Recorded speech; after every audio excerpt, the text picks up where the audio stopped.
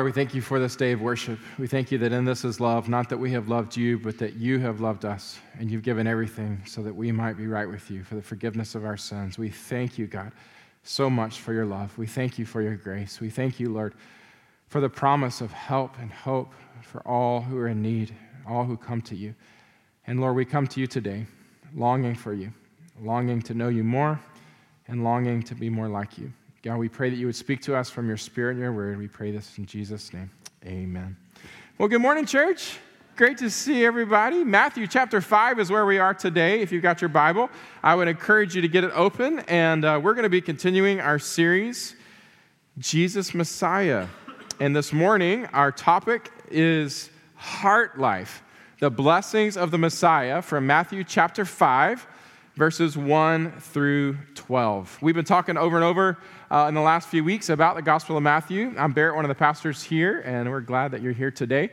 We typically go through books of the Bible, and this morning we continue our study of the Gospel of Matthew, and we have the opportunity to continue right where we left off last week at the end of chapter 4 by talking about Jesus and talking about the beginning of his ministry. Matthew is a bridge builder between the Old Testament and the New Testament. He writes to help us understand the Old Testament being a book of promise and the New Testament being a book of fulfillment, and ultimately, Jesus being the fulfillment of all of God's promise to bring the needed redemption and reconciliation that we need in our hearts and lives between us and God. Jesus truly is the Christ, Matthew has been saying as he introduced Jesus and is beginning to help us understand the beginnings of his ministry and his message.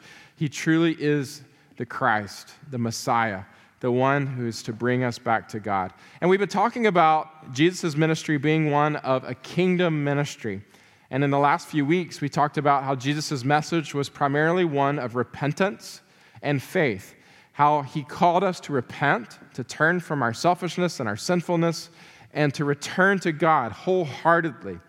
And he says the kingdom of heaven is at near. The reign of God has come again to your heart, to your life, if you repent and believe. And today, we continue in the ministry of Jesus in one of the most famous sermons that Jesus ever gave, called the Sermon on the Mount. Y'all ever heard of that?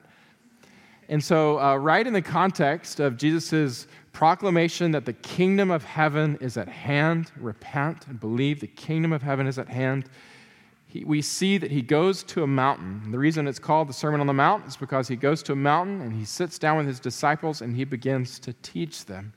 And this morning, we're going to be looking at the Sermon on the Mount, specifically the part of the Sermon on the Mount called the Beatitudes. Y'all heard of that? And so today, if you got your Bible, I would encourage you to open them to Matthew chapter 5. I read from the English Standard Version, starting in verse 1. Seeing the crowds, he went up on the mountain, and when he sat down, his disciples came to him. And he opened his mouth, and he taught them, saying, "Blessed are the poor in spirit, for theirs is the kingdom of heaven. Blessed are those who mourn, for they shall be comforted. Blessed are the meek, for they shall inherit the earth. Blessed are those who hunger and thirst for righteousness, for they shall be satisfied. Blessed are the merciful, for they shall receive mercy. Blessed are the pure in heart, for they shall see God. Blessed are the peacemakers, for they shall be called sons of God. Blessed are those who are persecuted for righteousness' sake, for theirs is the kingdom of heaven. Blessed are you when others revile you and persecute you and utter all kinds of evil against you falsely on my account. Rejoice and be glad, for your reward is great in heaven. For so they persecuted the prophets who were before you." This is God's word. I'm so excited this morning to have the opportunity to teach the Beatitudes. You may remember, you may not know, about a year and a half ago, I actually taught through an entire series on the Beatitudes, taking them one by one in a series called Set Free. And so if you're going to be disappointed this morning that we're covering them all in one message, I would highly encourage you to go back and listen to that series. I love these words of Jesus, and I have been so helped by them throughout my life. And this morning, I want to really talk to you about what is the real heart of what Jesus is saying. There's a book written by Dr. Martin Lloyd-Jones that has been a real treasure in my life. It was first recommended to me by one of my seminary professors who said it was one of the treasures of his life. And it has been an incredible blessing to me personally.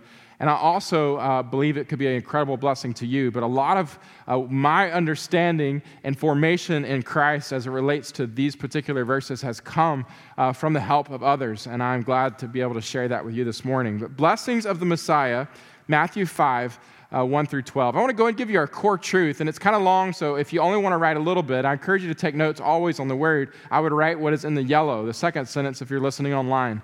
But it's this. The Beatitudes give us a picture of the character of the one who has the reign of Jesus in their heart and in their life. The promise and the path to happiness is found in growing more in love with and likeness of Him. I'll say it again. So when we get to the Beatitudes, we have a picture of the character of the one who has the reign of Jesus. That reign that He's promised. He came announcing it's possible. Repent and believe. The reign of God can be established in your heart and life again.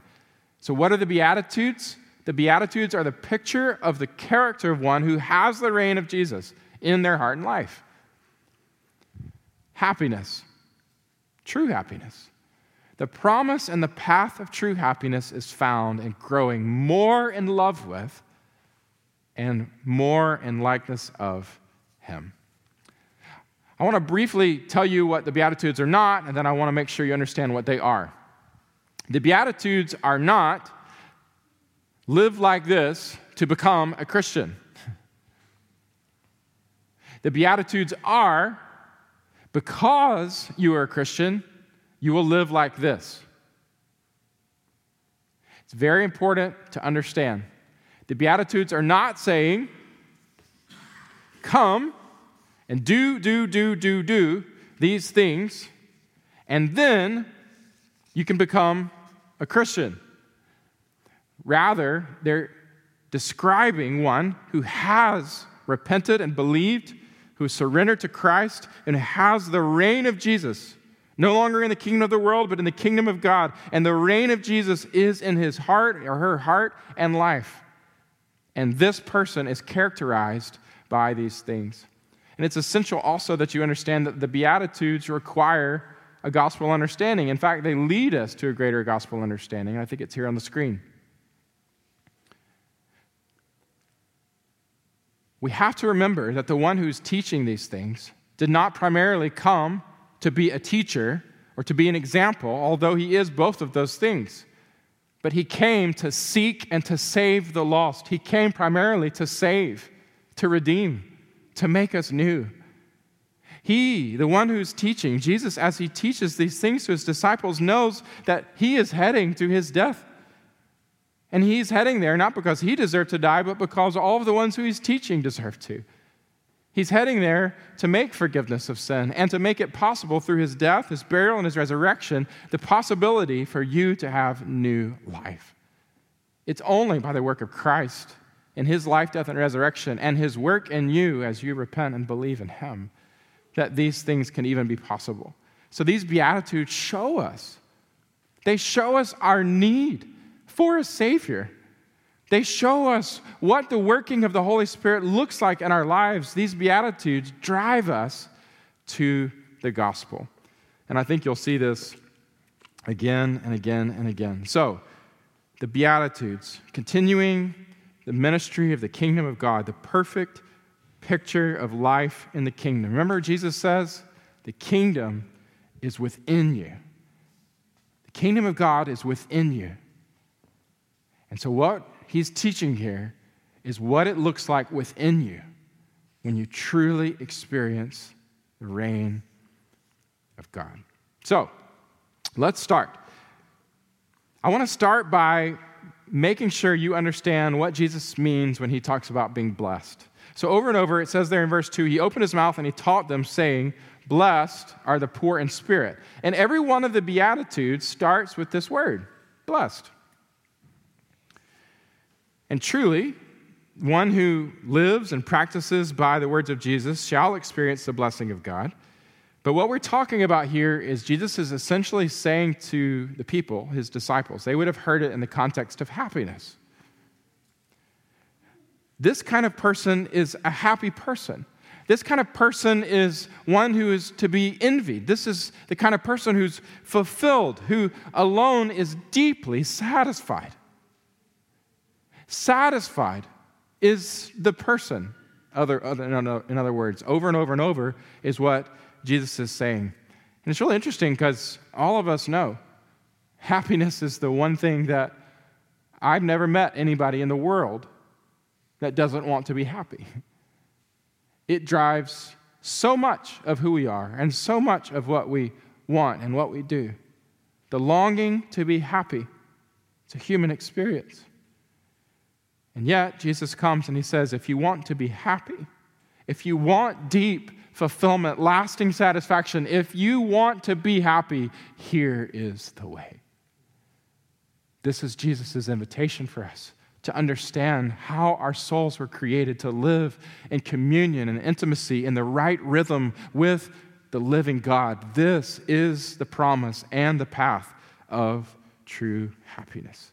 And all Christians who experience the reign of God in their hearts are to be like this. Starting in verse 3. We're going to walk through these together, and it's going to be a crash course. Are y'all ready?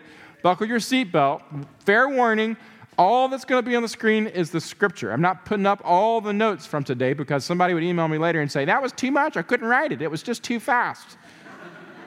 So, write what you want. Don't blame me for it. It might be one of those messages that you need to it is one of those passages that you need to dwell on and meditate on and be serious about showing up to small group this week to discuss, and maybe a message that you listen to.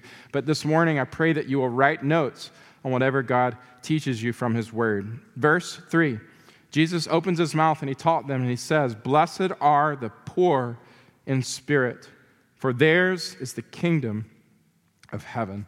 Now, there is a logical sequence to these Beatitudes, and it's fitting that this one is the first one. For there's no entry into the kingdom of heaven or the kingdom of God apart from this one, being poor in spirit. It is the fundamental characteristic of any Christian.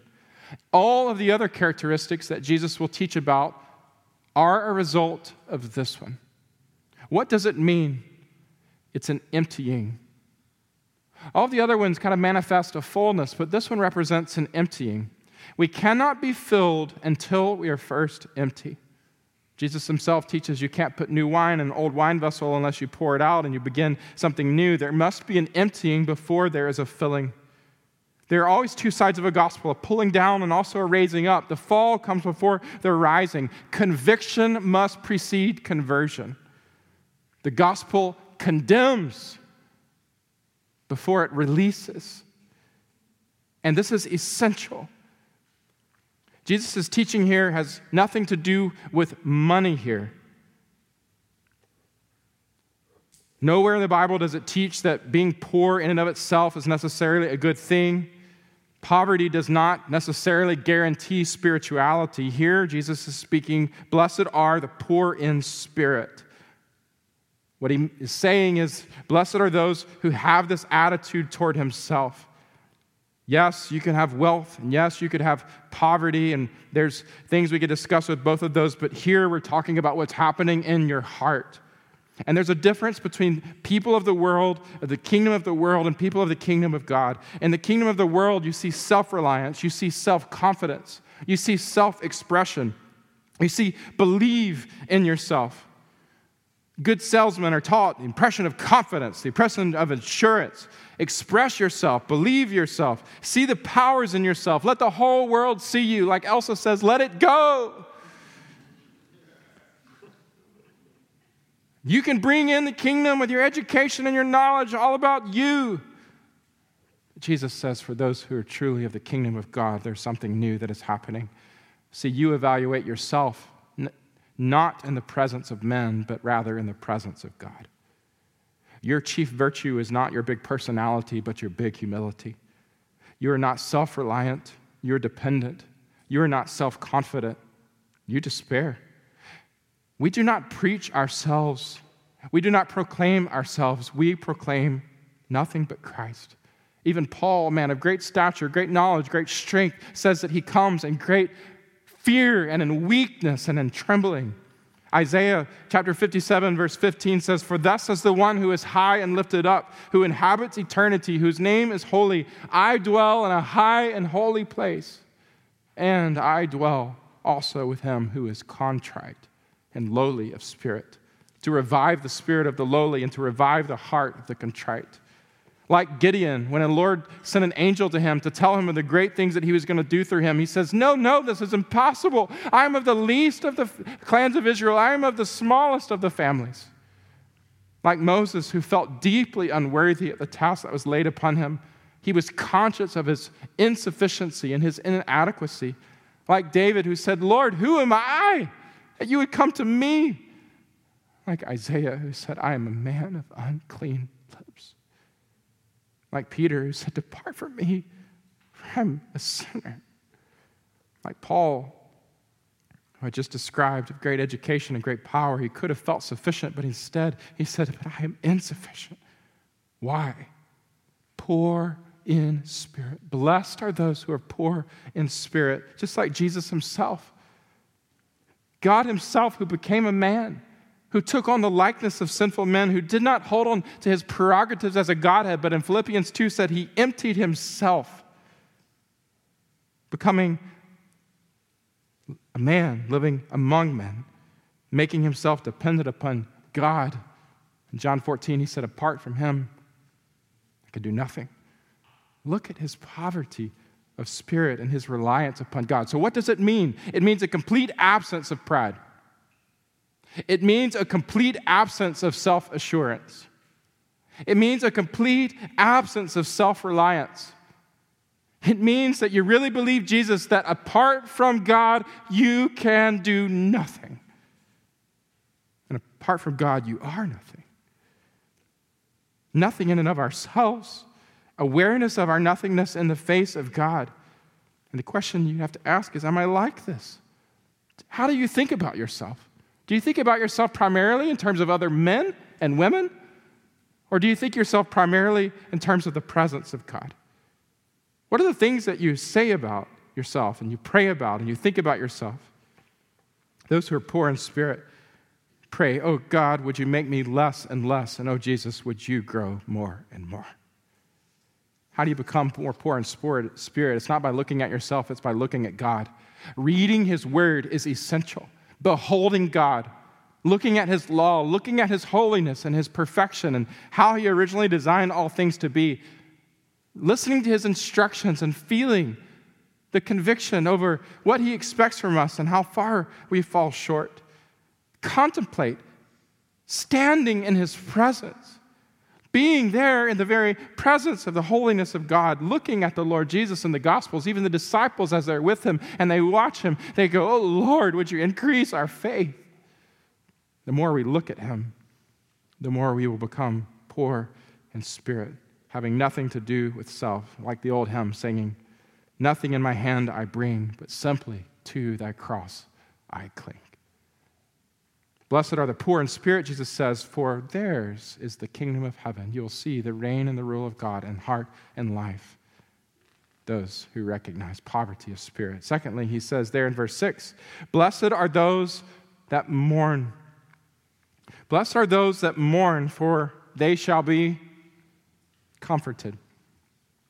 The world would look at a statement like this and say, this is ridiculous. Because all the world does is try to basically shun mourning, act like it's something to be avoided. Forget your troubles. Turn your back on them. Do everything you can not to face them. It's bad enough without looking back. Be as happy as you can be, which is why we get pleasure mania. It's why we get money mania. It's why we get energy mania. It's why we entertain ourselves to death to numb it out of our lives. Yet the gospel speaks. Jesus speaks. But blessed are those who mourn. In fact, these are the only ones who are happy, who experience deep fulfillment. This is not mourning in a natural sense, just like the death of someone, but it's mourning in spirit. Mourning in spirit. What is the ultimate explanation? It's a deep conviction of sin. And because of the depth of conviction of sin, there can be a depth, not a superficiality, but a depth of real joy. Like I said before, conviction must precede conversion. So many of us want joy apart from conviction, but there is a path to joy. And it looks like mourning in spirit. Look to the Lord. Look to Paul. Paul in Romans 7, feeling utterly grief-stricken about himself. "Oh, wretched man that I am, in me dwells no good thing," to the point of tears. Romans 8, describing a groaning personally and a growing outwardly, and in our world that can only be explained by this longing to be made new. 2 Corinthians chapter 5, describing a burden that we have in this present self, in this tabernacle, desiring to be done with ourselves. See the progression. See, first, we look to God and we see ourselves and we recognize, poor in spirit, our utter helplessness and hopelessness. But then secondly, as we discover this quality of spirit, it immediately turns to making me mourn. We mourn about the fact that we are like this, and we mourn about our sins for the things that we've done. Does anybody ever do self-examination? It's a practice that we have lost, I think, in our present day that is much needed. At the end of the day, recognizing, what have I done? What have I said? What have I thought? How have I behaved in respect to others? And this leaves us with a sense of grief, of sorrow that we would even be capable of such things, of such thoughts, of such actions. And this leads us to mourning, especially when we realize, what is it in me? And the depth of brokenness in our hearts. And not only do we sense this in ourselves, but we also sense this in the world at large. Followers of Christ are not intentionally not reading the newspaper or not reading the news because we want to avoid all brokenness, not dealing with a real conversation with people in need, not going there, we just don't go there because we'd rather just live in our pretend little bubble that everybody's just happy, wealthy, and successful just like us. No, Christians aren't like that. True followers of Jesus are very aware of the world at large, and we see the unhappiness and the suffering of mankind, and we recognize the source of all brokenness comes to people's relationship with God. And we long for redemption. Jesus was described as a man of sorrows, well acquainted with grief. He's not one who was eating and drinking and being merry. Don't dwell on those things. Everybody just avoid it. No, he was moved to the point of brokenness. And we are to be too, moved to the point of neediness and longing for change. But the promise here in verse 6, what is it? Verse 4.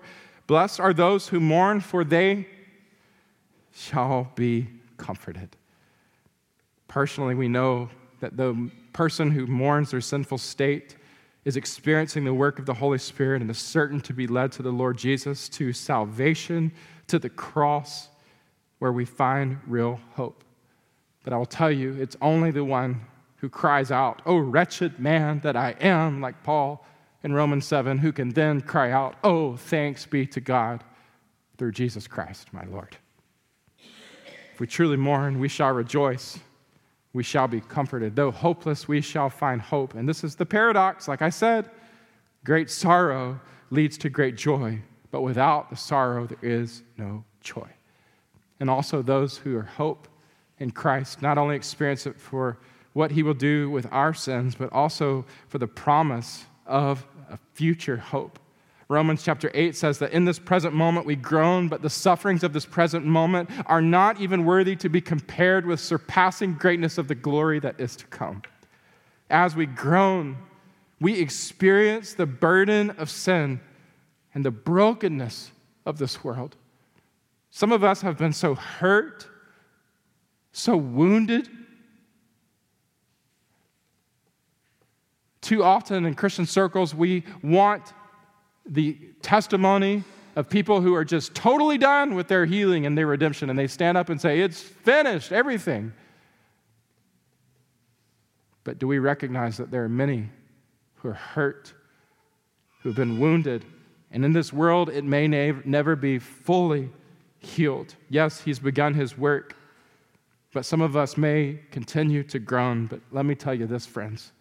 There's coming a day that you will be comforted. There's coming a day that you will see your Savior face to face. There is a promise that is real, a glory that will be revealed that cannot even be described. There is coming a day that will dawn when sorrow and night will be no more. Christ will return. Sin will be banished, and you will hear him say, "Behold, I have made all things new." Blessed are those who mourn, for they will be comforted. Verse 5, blessed are the meek, for they shall inherit the earth. Quite the opposite, once again, of what the world says, is it not? World conquest, possession of the whole universe, given to who? The world would say the strong and the powerful. Jesus says, no. The world says strength, power, ability, aggressiveness, self-assurance. The more you assert yourself, express yourself, the more likely you are to succeed. And Jesus says, you don't know the path. I've come to bring the kingdom of God again. Those who are of my kingdom are not like this. They're of a different kingdom because they serve the true and living King. Yes, there's a logical connection here. First, poor in spirit, we're asked to recognize our own weakness and our own inability. Next, blessed are those who mourn. We realize our own sinfulness and our true nature, calling out, "O wretched man, O wretched woman that I am." But now something new, something different, and something greater. The third step here, as Jesus teaches us, blessed are the what? The meek. We're reaching a point at which we begin to be concerned about other people. See, I can see my own helplessness and nothingness in the face of God and the demands of the gospel and the law of God. I can be honest about my sin and my evil within me. I can face those things. But does anybody in the room find it difficult to allow other people to say those things about you? We prefer to condemn ourselves, don't we? Hey, let me talk about my sin. You don't point it out, please. Anybody ever? If you're married, you understand what I'm talking about. So far, we've been looking at ourselves, but now we begin to looking at other people and how they look at me and how I am in relationship with them as they do certain things to me. How do I react to that? That's what's going on here. Being meek means to allow people the opportunity to put the spotlight on me instead of me doing it myself. Who is like this? Abraham. Abraham with Lot, allowing the younger guy, Lot, to assert himself and to take first choice, and he does it without murmuring or complaining. Who is like this? The meek. Moses, described as the most meek and humble man on the face of the earth, lowliness, readiness, not to assert himself, but to abase himself, with wonderful possibilities ahead of him as the son of Pharaoh's daughter. Instead, he humbles himself completely, submitting himself to God and his will. Who does this? The meek. David, with Saul.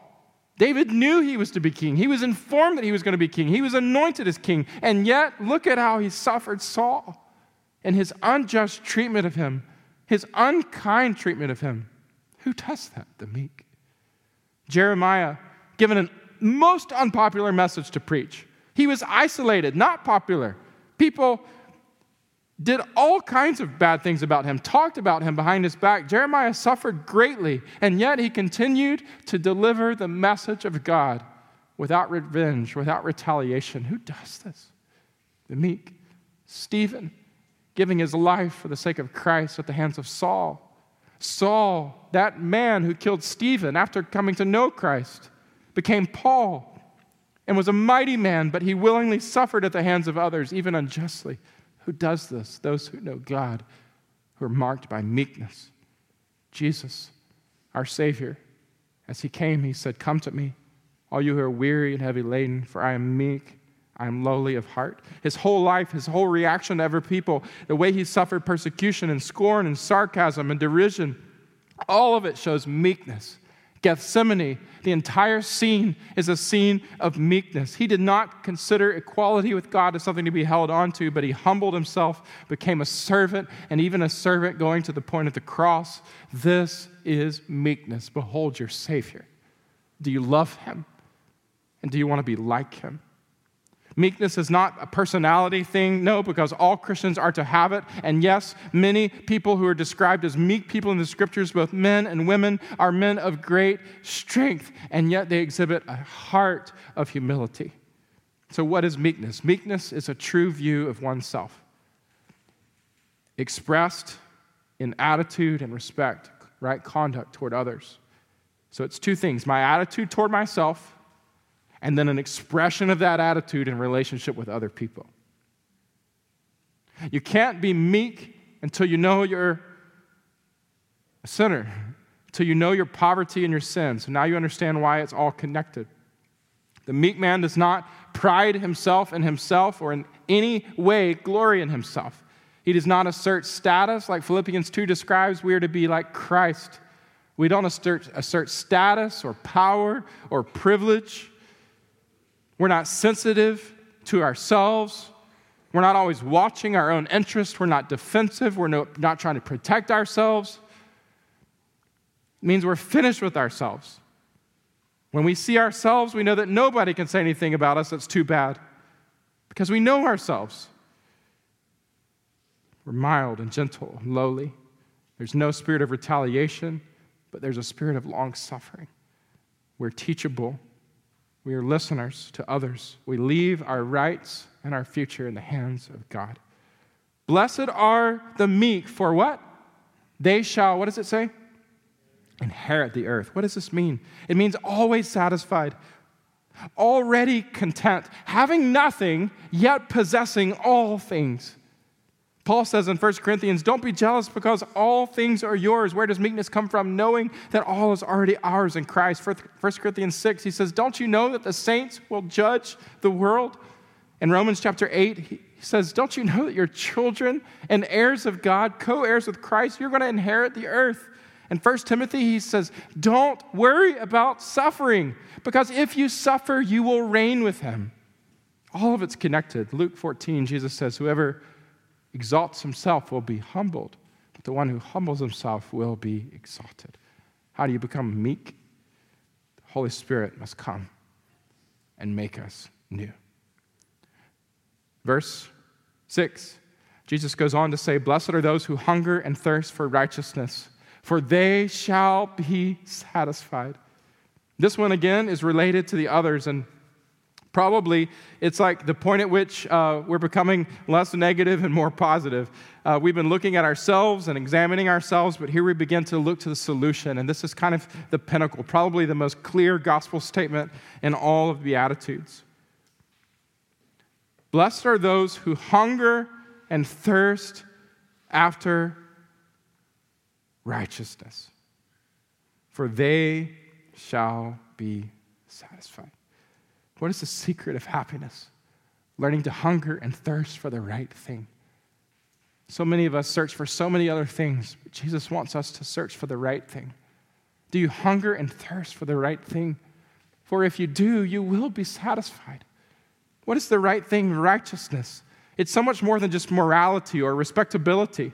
We're talking about justification, sanctification, glorification. We're talking about being right with God. 3 aspects, dealing with all of them being right with God in terms of our sin, with the presence of sin, the power of sin, and the desire for sin. With the presence of sin, we recognize that sin creates a separation between us and God. And our desire is to be right with God. We know that the thing we need the most, the root of all of our troubles, is this disconnection between us and God. And we long for sin to no longer be a barrier between us and our God. We long for the forgiveness, the gift of God, which we call justification, that he would give us grace to be made right with him, not by what we do for him, but by what he has done for us in Jesus. We long to be right with God. We long to experience that intimacy that Adam and Eve did in the original garden, to long for sin to no longer keep us from the presence of the one who we were created to know and to love. Secondly, the power of sin. We long not only to be justified, to be made right with God, but we long for sin to no longer have control over our hearts and over our lives. We want to get away from the power of sin and the power of the world's just temptations that tend to drag us down. Like Romans 7 talks about, we want to be free of the law of sin and death that we see at work in our members. And third, the desire for sin. And one who's truly honest, if y'all have ever been honest, and I know I have been, sometimes you discover that you're in bondage of sin, but you also discover that not only are you in bondage of it, but you actually like it. Even though you know it's wrong, you still desire it. And the one who is of Christ longs to be delivered from not just the presence of sin and the power of sin, but even the desire for it. We long for our taste buds to be made new. So to be hungry and thirsting after righteousness, to be free from self and to be free from sin. To put it positively, it means that we are to be positively holy. It means that we want to know Christ completely and we want to be like him completely. That's what it means to hunger and to thirst for him, to walk in the light as he is in the light. Hungering and thirsting. I love the fact that Jesus uses this phrase because it means that we can't attain this by our own. It points to our consciousness of need, to the point of real pain. It means that something continues until it's satisfied. Because see, Hosea told the people of Israel that they were always coming forward in the form of penitence. But then they were going back into sin. And that is not what it looks like to be positively holy in your life. To come forward in the form of penitence, but to go back in sin. And he describes, Hosea does, to Israel that her righteousness was like a morning cloud. It's here 1 minute and then it's gone the next. And Jesus says it's not so with my disciples. For my disciples are not here 1 minute, gone the next, but they are on a constant pursuit of more of me. Righteousness looks like a real thing in their lives. It's not a passing feeling. It is deep and it is profound and it increases until it's fully satisfied. They shall be filled is the promise. Blessed are those who hunger and thirst for righteousness, for they shall be filled. This is the gospel here, the gospel of grace, the gift of God. When we're like this, he will fill us. Yes, as we repent and believe, he gives us rightness with him. We are forgiven and we are free, but it also continues. The Holy Spirit is presently at work, changing our hearts and lives, making us conform to do and to will according to his good pleasure. And there is a day, friend, that we are promised in eternity to be made right completely. For those who are in Christ will stand in the presence of God, faultless before him, wrapped in garments, not of our own righteousness, but of his. All the blemishes will be gone, and a new and a perfect person and a perfect body will be given, and we will stand in the presence of God made new. Philippians 3 says, knowing that you will be made perfect, press on. Let us go on toward perfection. The more one hungers and thirsts, the more one is filled. Are you satisfied? Are you longing for the right thing? Long for God. Next, we see Jesus says, blessed, verse 7, are the merciful, for they shall receive mercy. Now, everything up to this point is almost like climbing up a mountain, and we've just reached the pinnacle. Blessed are those who hunger and thirst for righteousness. That is the solution, the filling of God.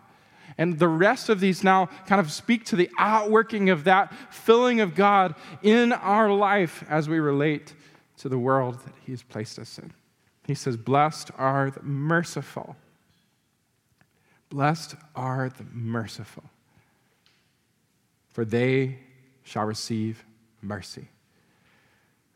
What does this mean? It means more than like an easygoing temperament. It means something of the Spirit of God. Compare it to grace.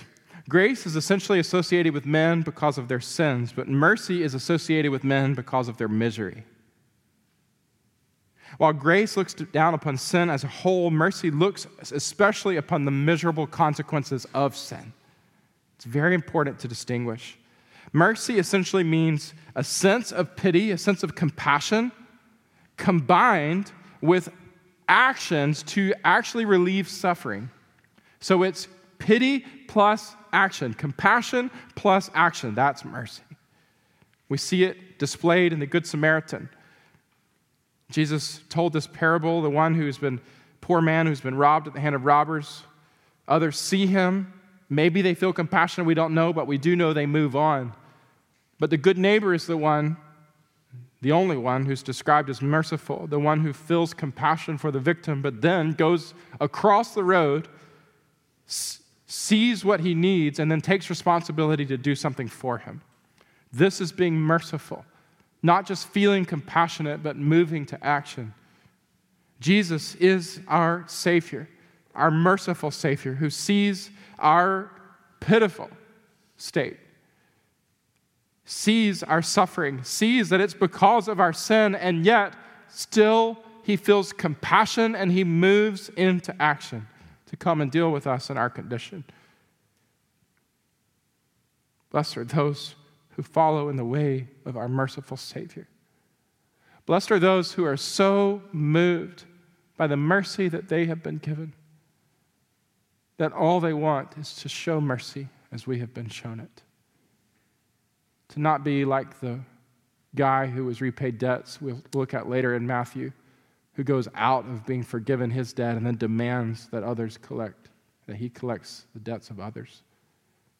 That man has no real understanding of the mercy he's been shown. We are not to be like that. We're to have an understanding of the mercy that we have been shown, and likewise to show mercy as he has shown us mercy. Blessed are those who are merciful, for they shall receive mercy. What it means here is that those who are truly merciful, that is the fruit that shows your real faith, your real understanding of his mercy. You are truly saved. You are truly evidencing that you have received the mercy of God as you show the mercy of God. Verse 8. Blessed are the pure in heart, for they shall see God. Blessed are the pure in heart, for they shall see God. I think it's very important that we hear Jesus say, blessed are the pure in what? Heart. What does it mean here? Heart. The gospel is all concerned about the heart. Yes, it evidences itself in the life, but the root of all of behavior, your behavior, comes from your heart. And Jesus over and over emphasizes your heart. Over and over, Jesus confronts people like the Pharisees, who says they're only interested in the outside, but yet they ignore the inside. The heart is the whole center of his teaching. It's not your head. It's not your externalities. It's not your conduct. It's your heart. Your heart needs something new. And Jesus says, blessed are those who in their heart are pure. Pure in heart. What does it mean to be pure in heart? It means this. It means without hypocrisy.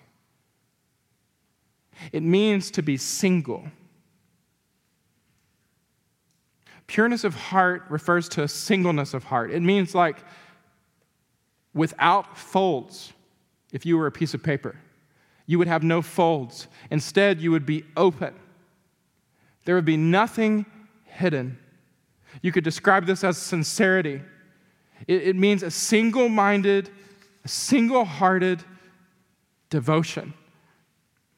Love the Lord with all of your heart, with all of your soul, with all of your mind, with all of your strength. Single-hearted, fully open, pure. It also means to be cleansed.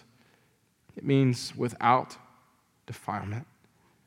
In every respect, that our supreme desire of life should be more of God. I want to know you and then know you more. And our Lord says, for those who are pure in heart, what is the promise? For they shall see God. The whole of the Christian message, the whole object of Christianity, why Jesus came, is to bring you into a place where you could once again see God. This is life, that you might know God, that you might behold him again, that you might have the opportunity to see him for who he is. He's the best. Those who are single-hearted, who are cleansed of sin, have that opportunity to see him. And one of the greatest motivations of, I hope, your desire to be made more like him is the promise that in doing so, you will get to see him more? Do you have a longing to see God? It's a present experience for us who are walking with Christ, a greater awareness of who he is.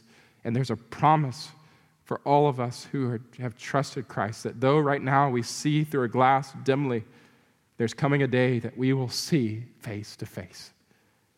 John says, beloved, we're now sons of God.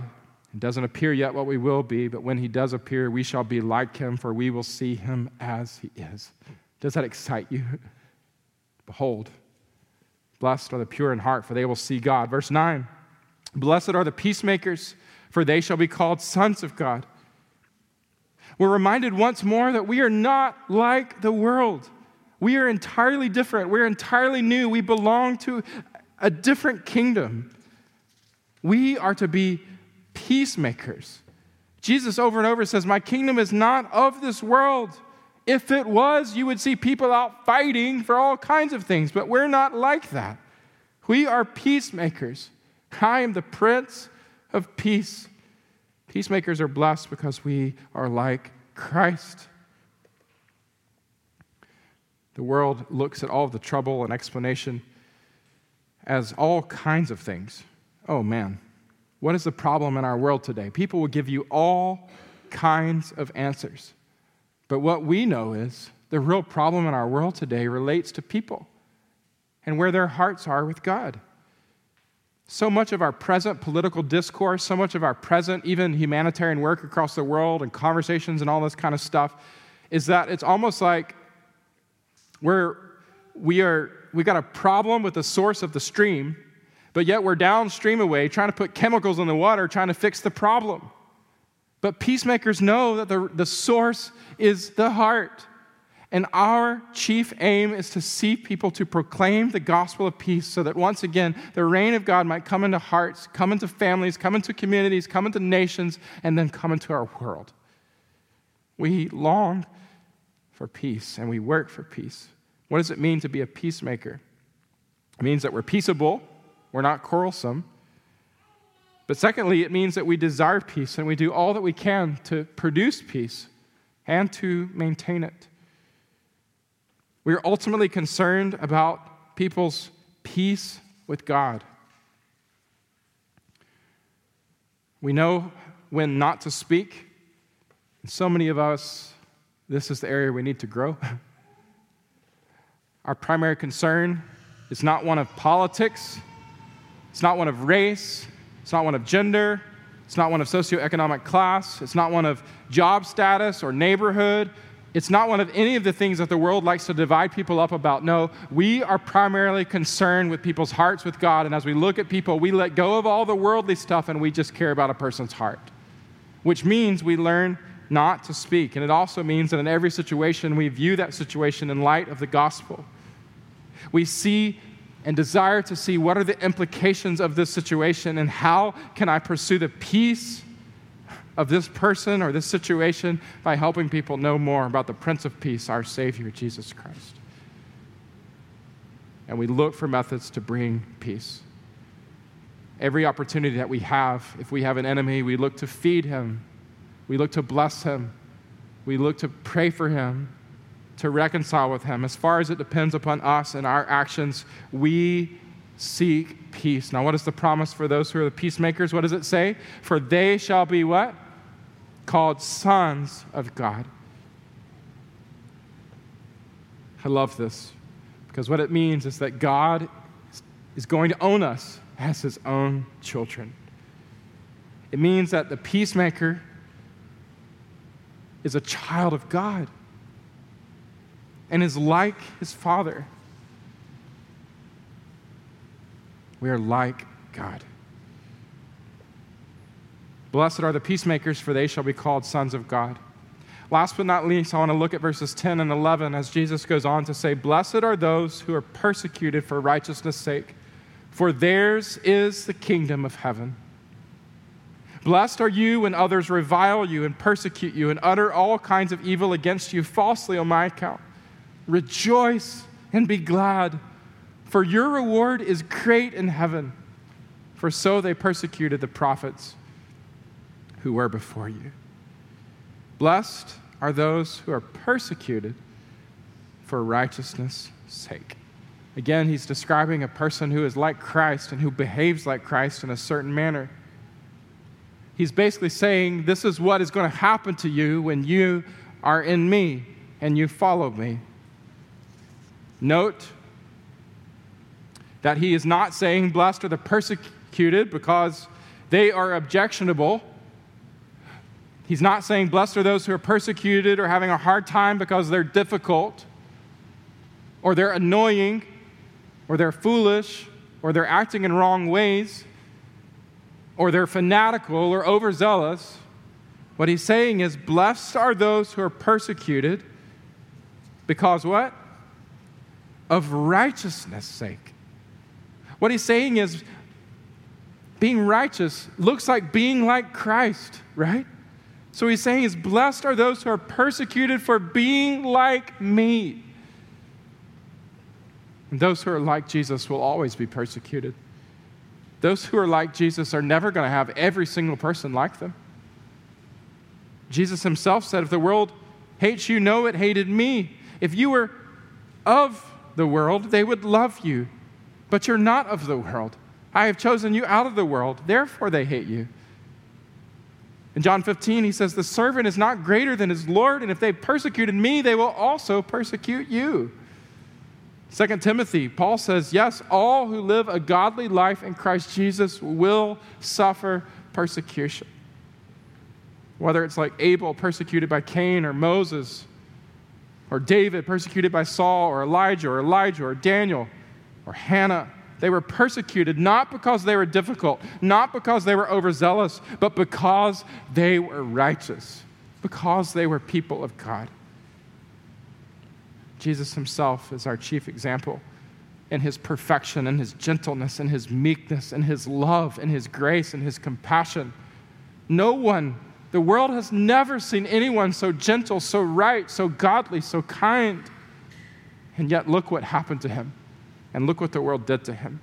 It's what happened with him, and it's happened with many saints who have gone before us, many missionaries around the world today, many godly people here in Memphis. Blessed are those who are persecuted for righteousness' sake, for theirs, he repeats again, he starts and closes, for theirs is the kingdom of heaven. The rule, the reign of God is evident in their heart and their life. Blessed are you when others revile you and persecute you and utter all kinds of evil against you falsely on my account. Rejoice and be glad, for your reward is great in heaven. For so they persecuted the prophets who were before you.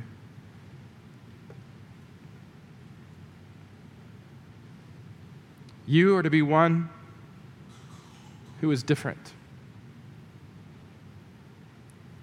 You are to be one whose primary concern is to do everything for the sake of Christ.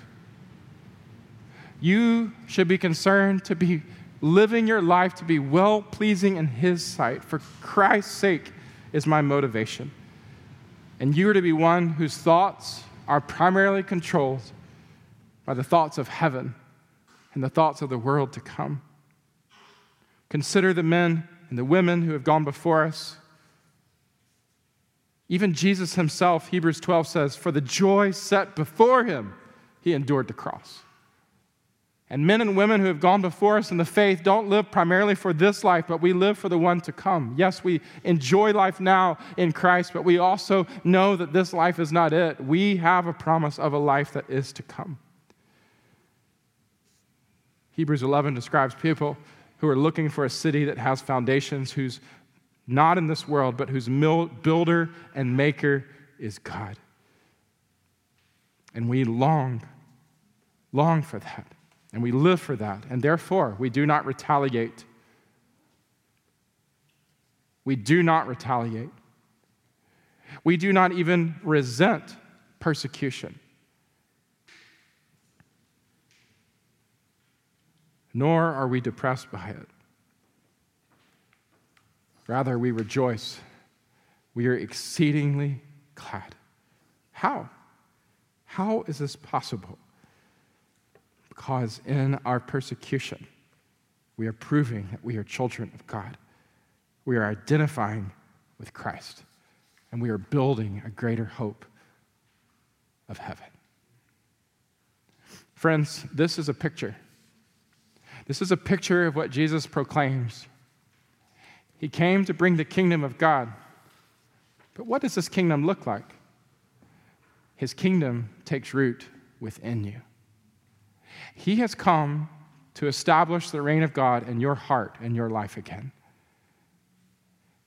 And Jesus sits down on the mountain to invite his disciples and to invite you to really take a look and see practically what it looks like to have God at the center of your heart and life again.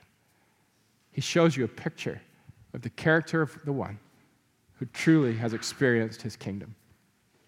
And he says, this is the promise. This is the pathway to happiness. And I just want to ask this morning, this is a picture we've talked about of the character of one who's experienced the reign of Christ, but is this a picture of you? That's what I want to know this morning. And as our worship team comes and we move to a time of response, I just want you to consider, where in this do you find yourself? And I told you at the beginning, there's two things that I really believe Jesus invites you to do as you hear the Beatitudes. One is to grow in love with him. I told you at the very beginning of this, the Beatitudes are not meant to say, live like this and then become a Christian, but rather, once you are a Christian, you are to live like this. And I told you the Beatitudes are meant to lead you to a greater awareness of the gospel. They're meant to lead you to understand how far we fall short and how desperate we need change in our hearts and lives. We need to be made new by the Spirit of God, and we can because of Jesus. The one who teaches is the one who saves. And he invites you today to behold him and to worship him and to grow in love with him. For all of the descriptions that he gave are who he is. And he is wonderful, and he has come not only to teach, but primarily to save. Grow in love with him. But secondly, I told you it's to grow in likeness of him. And today, you've heard from Jesus about what it looks like practically to really experience the restoration of the reign of God in your heart and life. And I wonder today if you're willing to be open and laid bare before him, to evaluate as the Spirit of God speaks to you his words, to really say, oh, Jesus, I want to be like you. I surrender my heart. I long for these things to be characteristic of me. Thank you that you're presently at work in me by your Spirit. And I'm praying now that you work in a greater way that I might be more like you as you've invited me to follow you.